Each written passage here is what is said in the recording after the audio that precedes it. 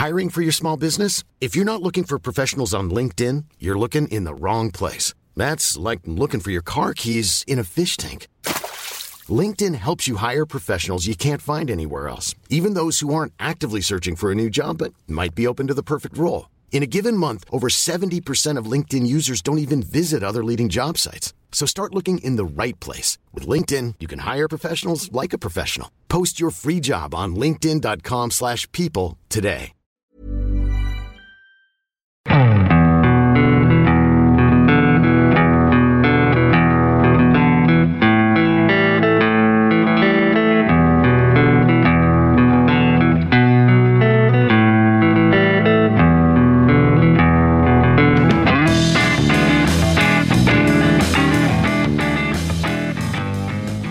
Hello and welcome to the Second Tier Podcast. I'm Ryan Dilks and I'm joined by the San Marino to my Harry Kane. It's Justin Peach. Good day to you, Ryan. Justin, how are you, dear boy? I'm feeling a lot better than the San Marino players. Actually, let's give them some credit. I'd be very pleased if I only got beat 10-0 by England, given that I have a part-time job elsewhere. I'd be okay with that. Would you really though? Because I did feel sorry for them in the end. I know you're playing against a bunch of, world-class stars and you never expected to win anyway, but it's just a bit humiliating, isn't it? Just getting absolutely smashed whenever you play a game. Yeah, but you've got to consider that these guys, this is their professional pinnacle when it comes to football. They all have jobs elsewhere. It's not like if you're a postman and you play against England. The other professional pinnacle is being the Grandmaster Postman. I don't know what it is. I don't know if that's a thing.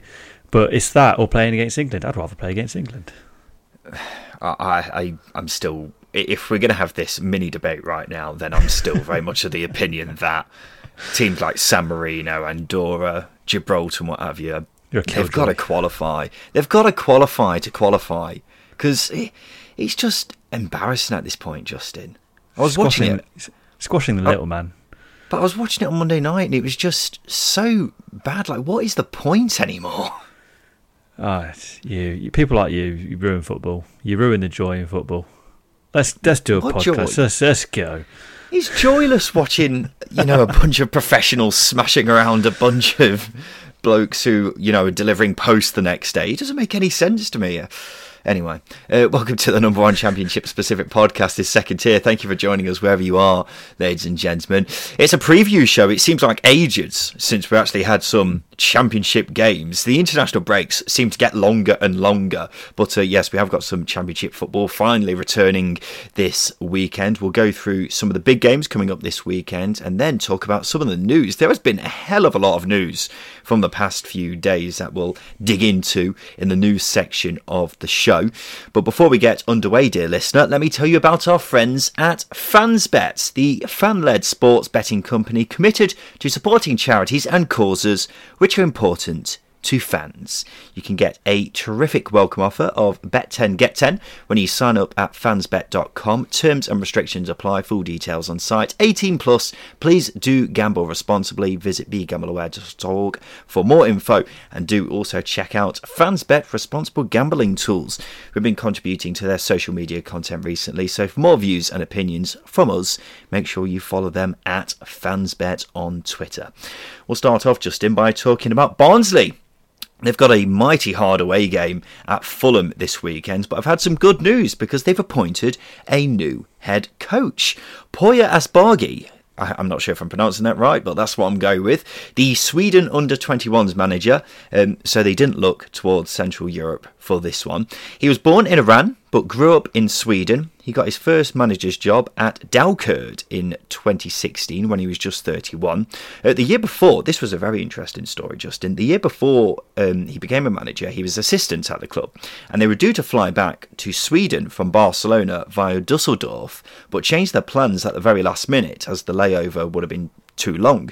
After taking 3 separate planes, the team found out that their originally scheduled flight had crashed into the French Alps, killing everyone on board, which is just an incredible story, isn't it? But getting back to Asbaghi's, managerial career, he eventually got the job at Göteborg after having a very good time at Dalkurd. He did quite well at Göteborg as well. He won the Swedish Cup, I believe, and was actually offered the Barnsley job in 2019 after Daniel Stendhal got sacked, but he turned it down.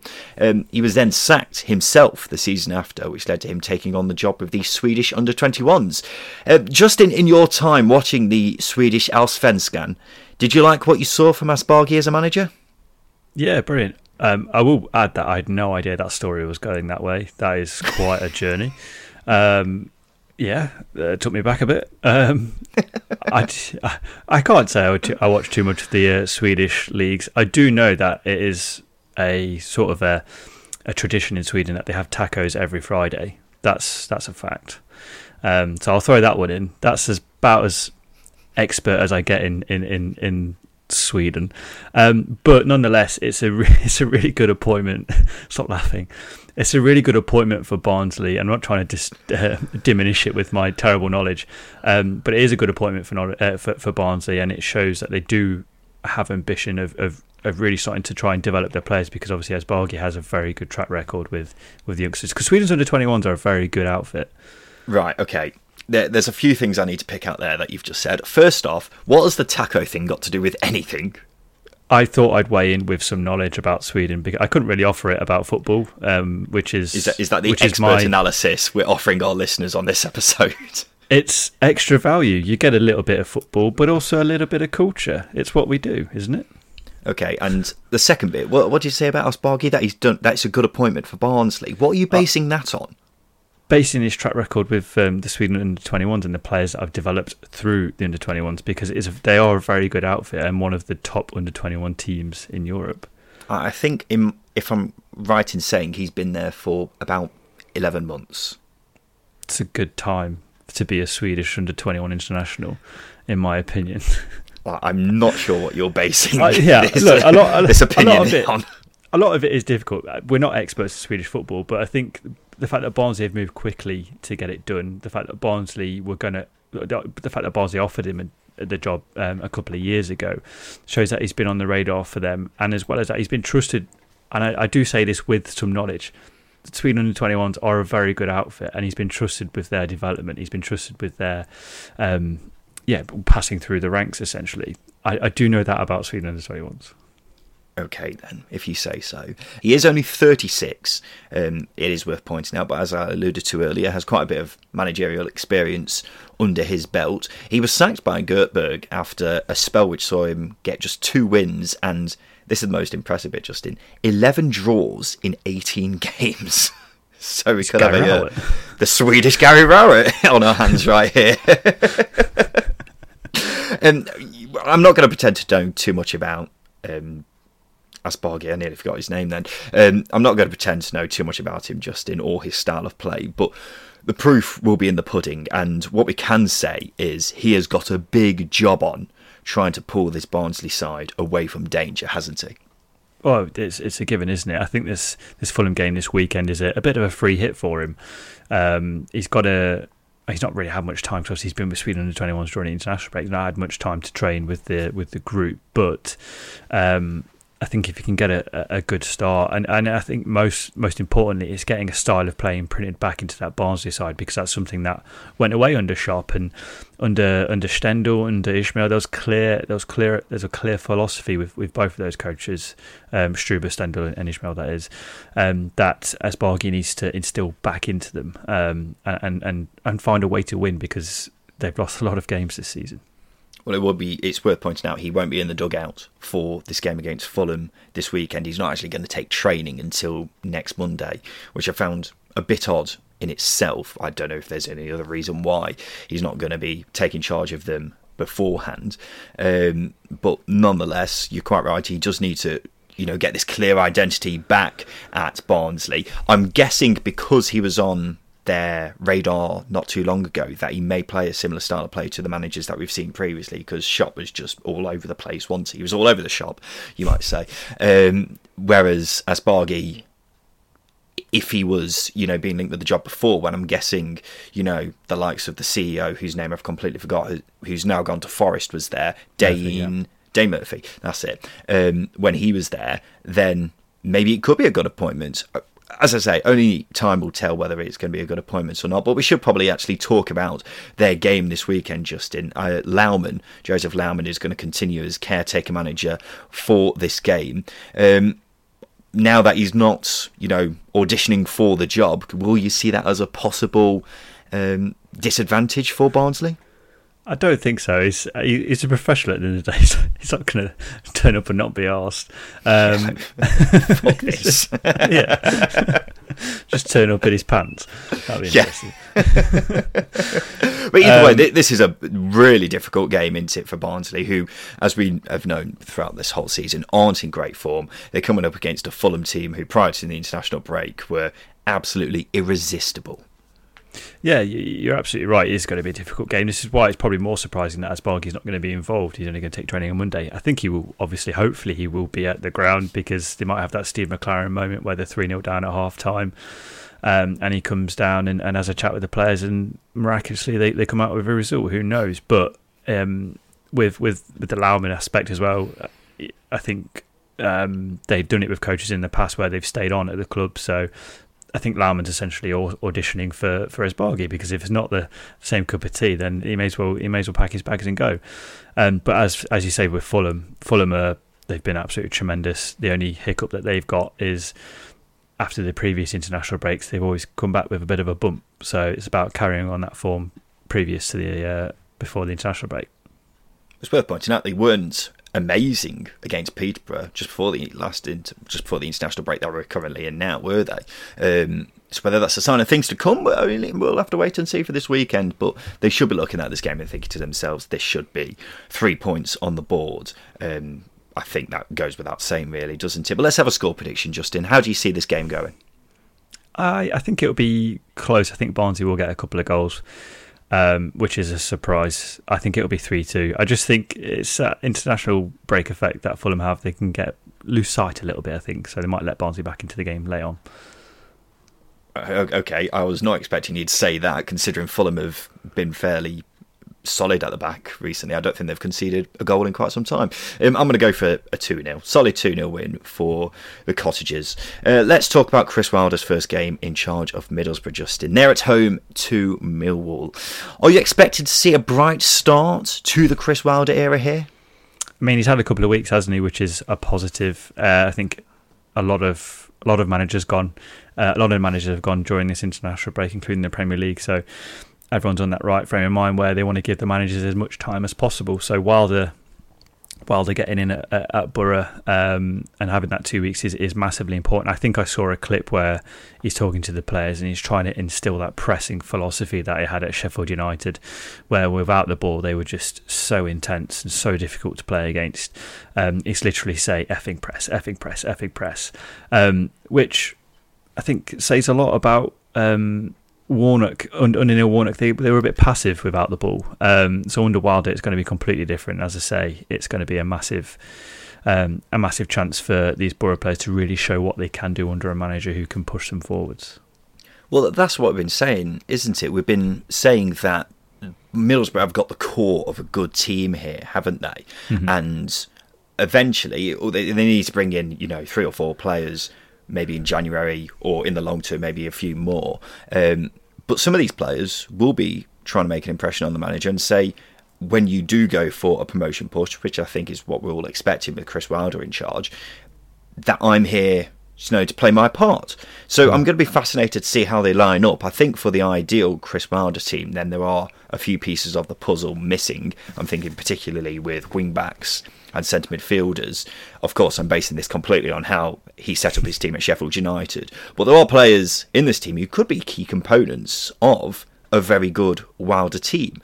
So once he does manage to get in those players in January, I don't think they'll be too far off. And they're actually only 4 points away from the playoffs, despite being 14th as things stand. So that's going to be interesting just to see the lineup for this weekend. Mm-hmm. One player I'm interested to see whether they feature for Borough or not will be Josh Coburn. Only 18 years old, striker, big lanky striker as well. Started the last 2 games and scored in both, but he is looking like a real exciting talent, isn't he, Justin? He is. I think when he came in and scored his first goal last season, it was a brilliant header. And in this season, he's shown in the last 2 goals that he scored that he's getting into good areas, which is very hard to coach into young players, I imagine. That's the one thing that's probably missing from their game, is that ability to sniff out chances. And he's doing that. He's getting into the box. He's getting in between the posts, which all good strikers say you need to be. Getting between the posts in a 6-yard box. And the chances will be there to score. So him carrying on that run of form, going to be difficult against a Millwall side who have a very physical back line, who are very, very disciplined back line, not going to allow you much time in the box.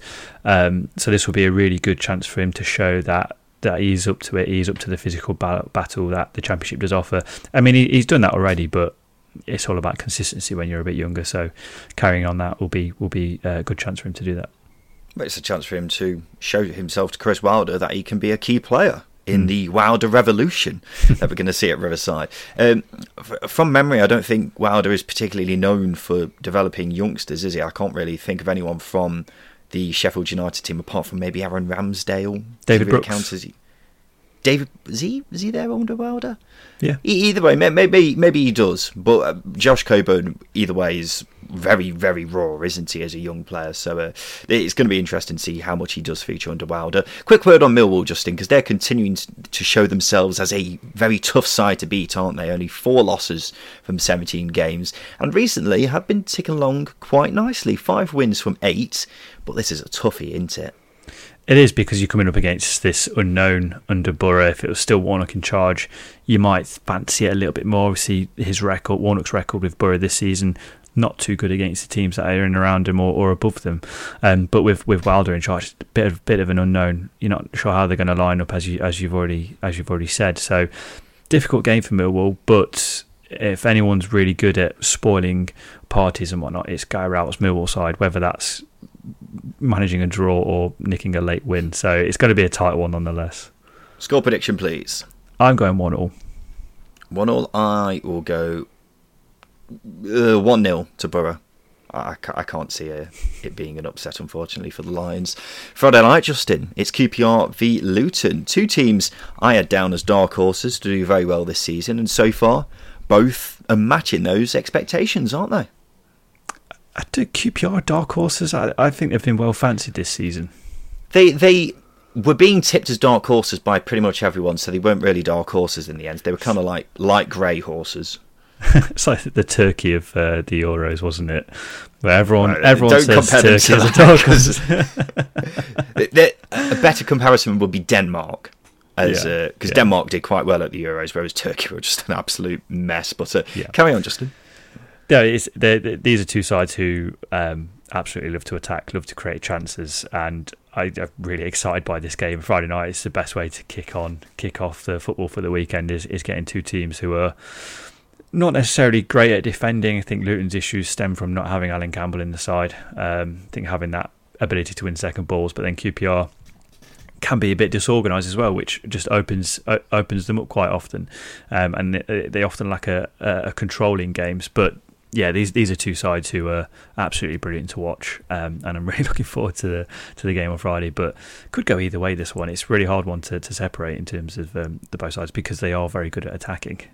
Yeah, well, I agree. QPR can definitely be exposed by Luton's counter-attacking play, can't they?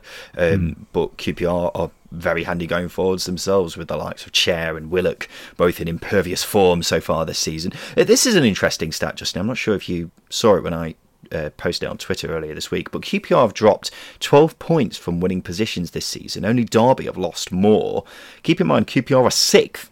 So if they held on to all those points, then they'd actually be level with Fulham in 2nd. So whether this is a continuing pattern throughout the season will be interesting to see. This is the kind of game where I think Luton are one of the teams who are quite good at getting back into games. So they've definitely got to keep on their toes, especially because QPR have been so poor at the back in recent times. But QPR sat 6th currently. They will be overtaken by Luton if the Hatters get the win. But what does Justin Peach think about this game, Justin? How do you see this one going? I'm gonna go 3-2 to Luton. I can't trust QPR at the moment. It's because they're dropping points from winning positions, lack of control in games. It's very hard to trust them. So I'm going to go 3-2 Luton. I find Luton quite a untrustworthy side recently as well.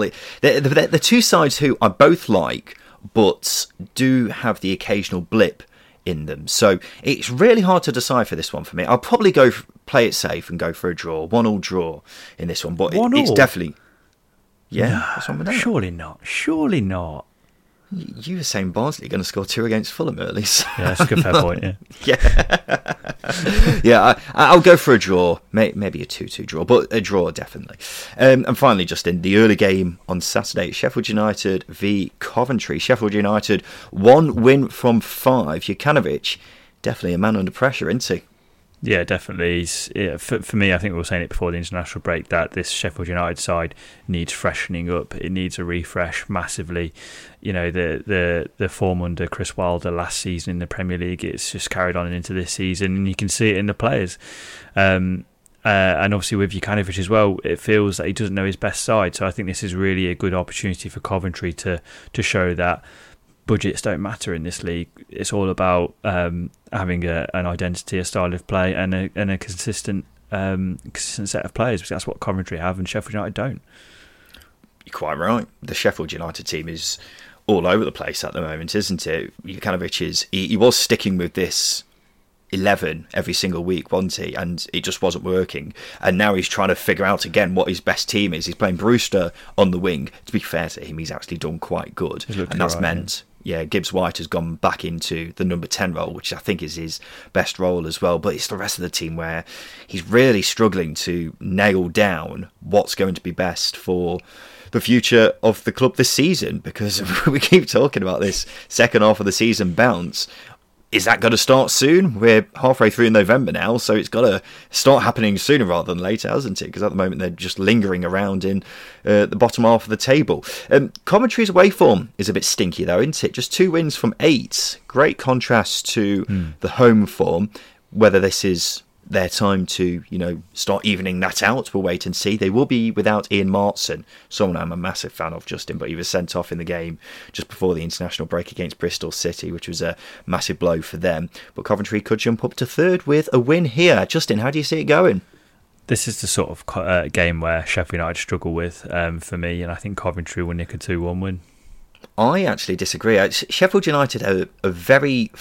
they're a very funny side to predict, and they have recently picked up results against the good teams and then struggled against the not so good teams. So I wonder if they could just get a 2-1 win here. That's what I'll go for this week. But I mean, Sheffield United are one of those teams who are so hard to nail down at the moment that it honestly could go either way. But I'll go for a 2-1 Blades win. Justin, let's have a quick break. After that, we'll go through some of the news from the past few days, including Derby's points deduction, another points deduction for another Championship side, and the return of Andy Carroll.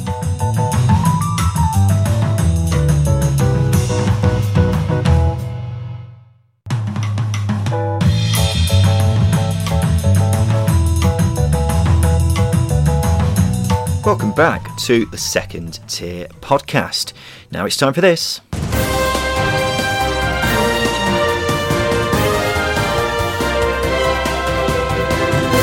Yes, it's time for the news, and Barnsley have appointed former Sweden under-21s manager Poya Asbaghi as their new head coach. We've spoken about that in great detail already, Justin, so we shall move on. Something that we spoke about at the weekend, but has now been confirmed, is Derby's points deduction. They've now officially been given the extra 9, which means they're on -3 points, 18 points from safety. Derby have also been given a new set of financial restrictions for the rest of the season. They've got a salary cap of just under £16 million, but can't sign anyone anyway because they're under a transfer embargo. I don't really know what to talk about with this, Justin, because we went into great detail with it at the weekend, but what does this mean for Derby now? I think it means consolidation, doesn't it, for the rest of the season from a playing perspective. Try as best as you can, and if you can escape relegation, then bloody hell, you've done a very good job, haven't you?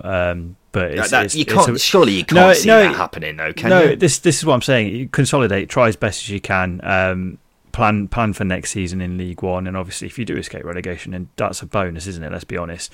You can't consider it, but I don't think Rooney's going to say, right, we're not going to bother. Well, we're not going to stay up, so let's just try as best. Is that we're not going to stay up. Let's try as best as we can.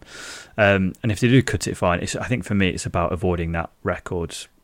Lowest points record, which I think is around 28 points, something like that, which was Blackpool, or rather the back teams are really poor, should know that. But nonetheless, it's about trying as hard as they can to avoid being the worst Championship team, because obviously they're already the worst Premier League team ever. I think it was Rotherham, and I think they got 23.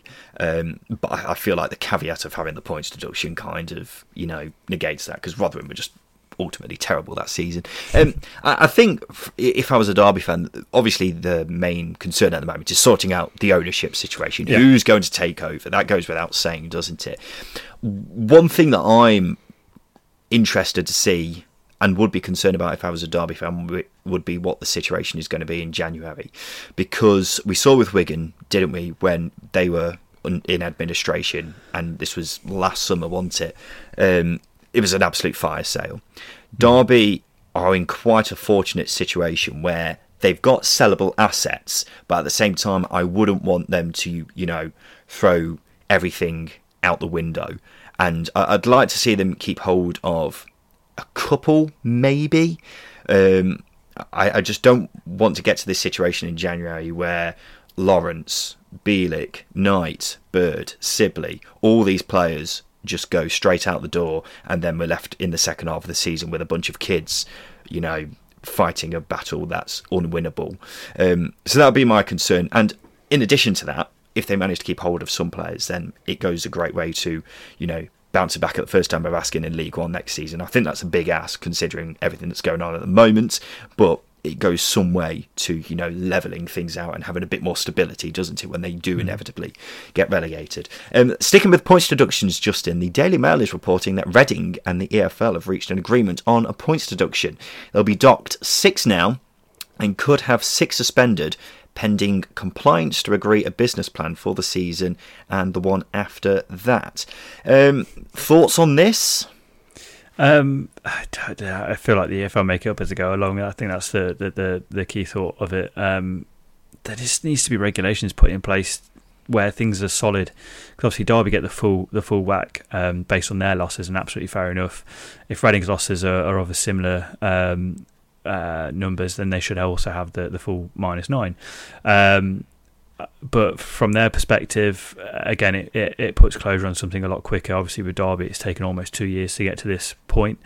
With Reading, it's taken 5 or 6 months, which is a lot better than that. You don't want it hanging over you for a while. But I think once we know the inner details of why they've agreed to that 6 points, then we won't know too much more. But I think from Reading, it's about staying up for as long as possible, because until they get players back fit, it's going to be difficult for me. Well, speaking of players coming in, they've signed Andy Carroll, the former England international, has been a free agent since being released by Newcastle. He joins on a 2-month deal, which is coincidentally around the time that Lucas João is back. But Carroll to Reading, what do you think, JP? I think it's a tidy signing. He fills a void that is very much needed. I personally have never been a big Andy Carroll fan. I think he's all head. I know he scored a couple of great goals with his feet, but there's not much to him in terms of a target man.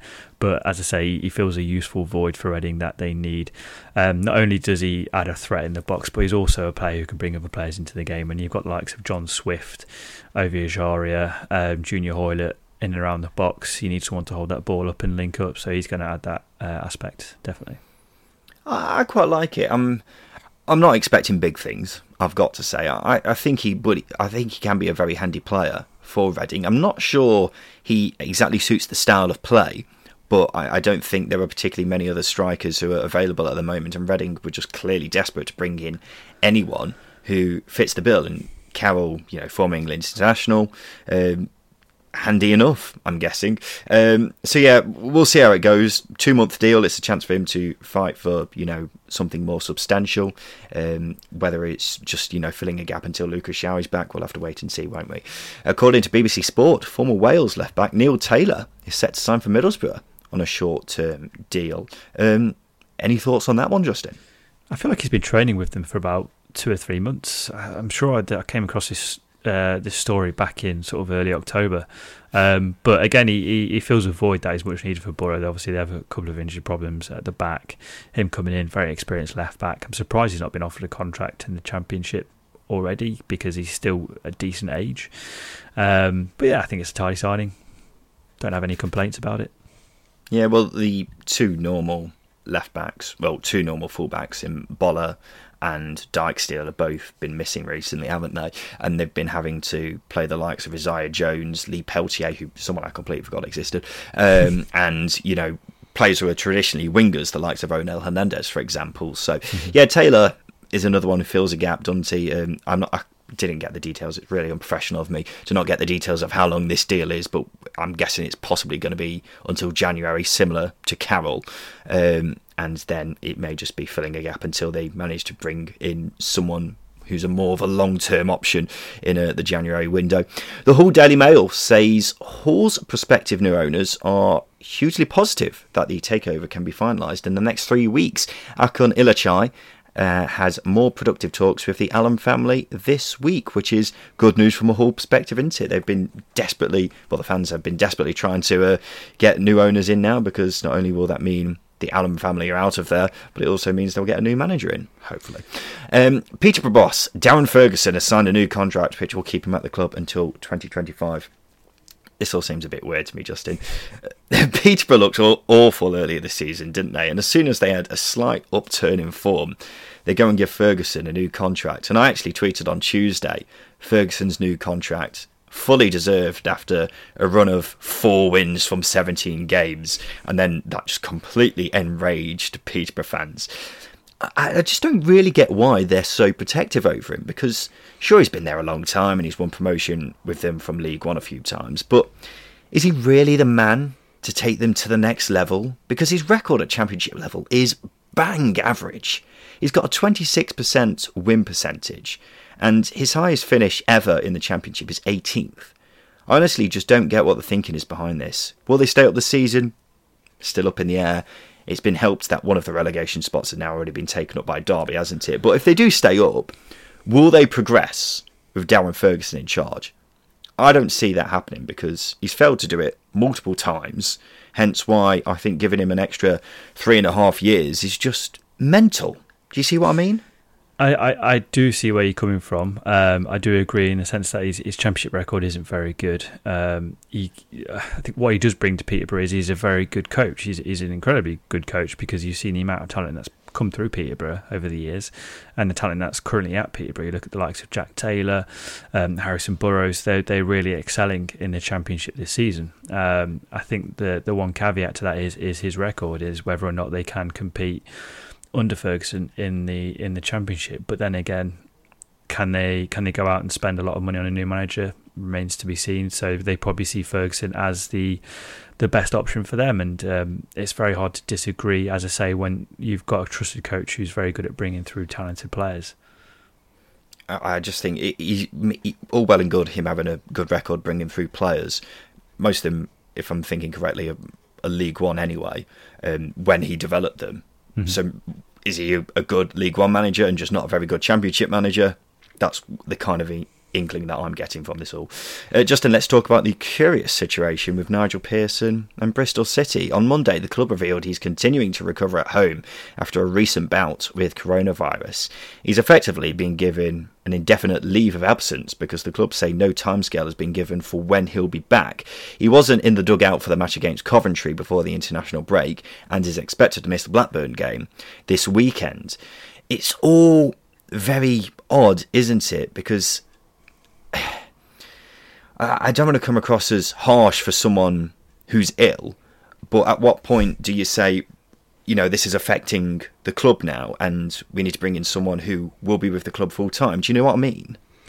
I do, but you've got to take into consideration, obviously, he's under contract at the end of the day, and I don't think you can just let someone go if they're poorly. I think that is illegal. That's what I mean. That's why I think it would be harsh to do that, but if the club's, you know, suffering as a result, then I don't know where the line is with that. Well, that's something that you need to ask a lawyer. But I think Shrewsbury had the same. Shrewsbury had the same thing last season with Steve Cotterill. Obviously, he got a really bad bout of COVID suffered quite badly with it and was out of action from around, I think, January till the end of the season. I think he was still feeling the effects even in the summer. So I think from Nigel Pearson's perspective, it's about getting as better as possible. From Bristol City's perspective, they obviously trust the coaching team there, so I don't think you need to press the panic stations yet. I think Nigel Pearson's the sort of guy where if he is ill for a long time, then he would probably step aside to allow someone to come in and see the club through. But I don't think they need to press any buttons at all. I just think they need to get behind the coaching staff and get behind the team as well.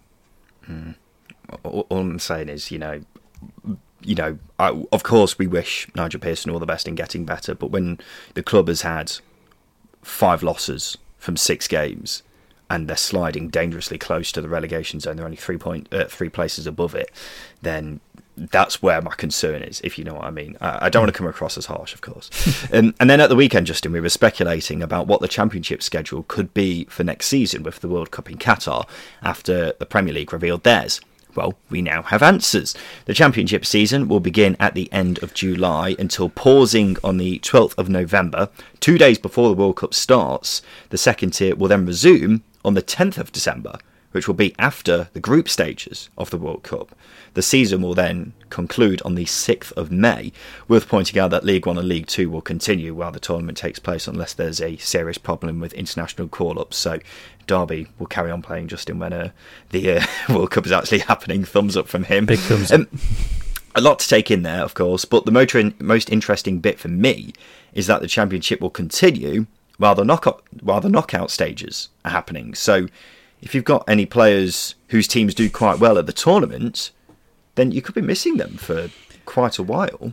Yeah, that's an interesting one. I think FIFA are banking on them. They're probably saying, anyone in the lower tiers is pretty shit, basically. They're not going to get to the knockout stages with their countries. Well, that's what it sounds like. Well, let me point out, Denmark, in the Euros, they had at least 2 Brentford players in there, didn't they? Yeah. I'm guessing there must have been a couple more in there. And I'm thinking the likes of, it's a bad example because Mitrovic isn't going to be in the Championship next season, I doubt. But Serbia, for example, if they do really well, then they could be really missing these players. So it's an interesting one. Well, it's the EFL who are behind that planning. That's what I mean. It's weird planning. Obviously, we knew the World Cup was coming, but let's be honest. The game's finishing 2 days before the World Cup starts as well. What international team is going to want to allow their club players to play a game 2 days before your first group game? No one wants that. Yeah. I'm going to be very fascinated to see how the whole thing pans out. I'm thinking, remember Everton Diaz now that I thought about it? What if Chile do well? Yeah. It will change. I guarantee the EFL will change their stance on it. So, I imagine at the moment no one's really fussed, but when the actual World Cup happens and we're actually at the time, then there might be a bit of a kerfuffle about it, and teams demanding that games be postponed until the players are back. Something to keep an eye on either way. Justin, now it's time for this. All right. Settle down, you lot. It's time for the Craig Bryson pub quiz. Indeed it is, Mr. Bartender. This is the game where Justin and I try to guess a mystery Championship legend. This week it's Justin's turn to give me 6 clues on a player who's made at least 200 Championship appearances. All I've got to do is guess who that bugger is. The score currently is 4-3 to myself. We've been having a bit of a back and forth recently, haven't we? Neither of us getting one wrong for a number of weeks now, I think I'm right in saying. But Justin, can I have the first clue, please? You can. You absolutely can. I've made 246 appearances, scoring 84. 246, scoring 84. So you're talking a record of 1 in 3. So I'm looking at a striker, I think. It's goalkeeper. Kevin Phillips. Not Kevin Phillips. My career got off to a slow start after my debut in 1998, scoring just 7 times in 66 appearances before a loan spell in Finland and Ipswich Town got it going. I'm going Finland. I'm going to go Chef Kikuchi. It's not Chef Kikuchi. I was thinking Ipswich as well. In 3 seasons, I scored 45 goals for Nottingham Forest before leaving midway through the 03-04 season. God, that was ages ago. Was a long time. We were 10. We were. I'm struggling to recall many Forest strikers from around that time. Pierre van Hooijdonk. No. Yeah, no, it's not him. That's quite a shout. I think he refused to play for Forest in the Championship as well. I think Forest fans might want to correct me on that, but I'm pretty sure he refused. Anyway, next clue. I moved to West Ham in 2003 and helped them win promotion via the playoffs in 2005, as well as appearing in the 2006 FA Cup final. Okay. I think I know who it is. Is it Marlon Harewood? It is Marlon Harewood. Thank God for that. Yeah, completely forgot he played for Ipswich and even went to Finland. Spell. Yeah, I know the Finland one, but I didn't realise Ipswich. I was worried that you'd get it after this third clue. I tried to sort of give you a bit of a false herring? Red herring. Red herring. Yeah. Mixing metaphors, that's what I do. Do you want to hear the next? Do you want to hear the next two clues? Because I think they're really interesting. We've got time. Why not? I don't think we've got time for the amount of clubs we're going to go through in a moment. Other clubs I've played for include Aston Villa. These are not in order. Aston Villa, Wolves, Newcastle, Barnsley, Guangzhou, Bristol City, Blackpool, Hartlepool. Before retiring at Nottingham Town. Right. I'll say this. How many clubs did you mention there? About 10. I remember him playing for one of them. I remember him playing for Blackpool. And I completely forgot about that. I remember him playing for Villa because that didn't go out very well. I actually remember him playing for Barnsley now you mention it. Because I remember he had a full season at Barnsley. He had a full season at Barnsley. Do you want to hear the next clue? It's quite interesting. Yeah, go on then. I now own a luxury car business where we design and customise cars in Nottingham.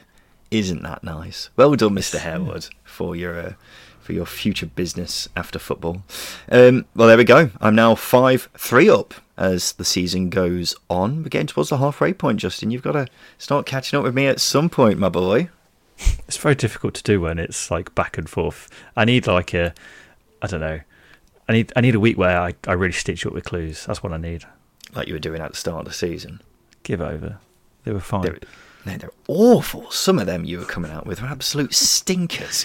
Nonetheless, ladies and gentlemen, this has been the Second Tier Podcast. Quick reminder about Who Knows Wins. All you got to do is download the app, enter second, and then you can join our league. The prize pot is £300. All you got to do is correctly predict the most championship results from the 3 p.m. games on Saturday, and then you can be in with a shout with winning big money. And if you do win, we'll also give you a shout out on Saturday as well. So make sure you join that before this weekend. Otherwise, we'll be back again on Sunday for a roundup of all the championship games coming up this weekend. And that's about it for us, Justin. This has been the Second Tier Podcast. We'll be back again on Sunday. I've been Ryan Dukes. I've been Justin Peach. Thank you for listening.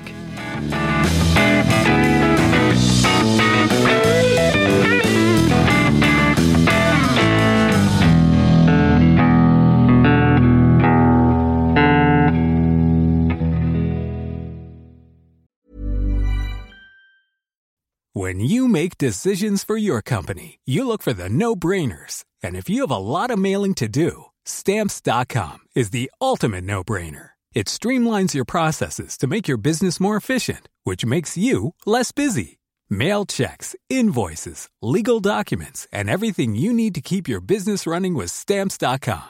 Seamlessly connect with every major marketplace and shopping cart. Schedule package pickups and see your cheapest and fastest shipping options from different carriers. With rates up to 89% off USPS and UPS rates. And with the Stamps.com mobile app, you can take care of mailing and shipping wherever you are. Make the same no-brainer decision as over 1 million other businesses with Stamps.com. Sign up with code PROGRAM for a 4-week trial, plus free postage and a free digital scale. No long-term commitments or contracts.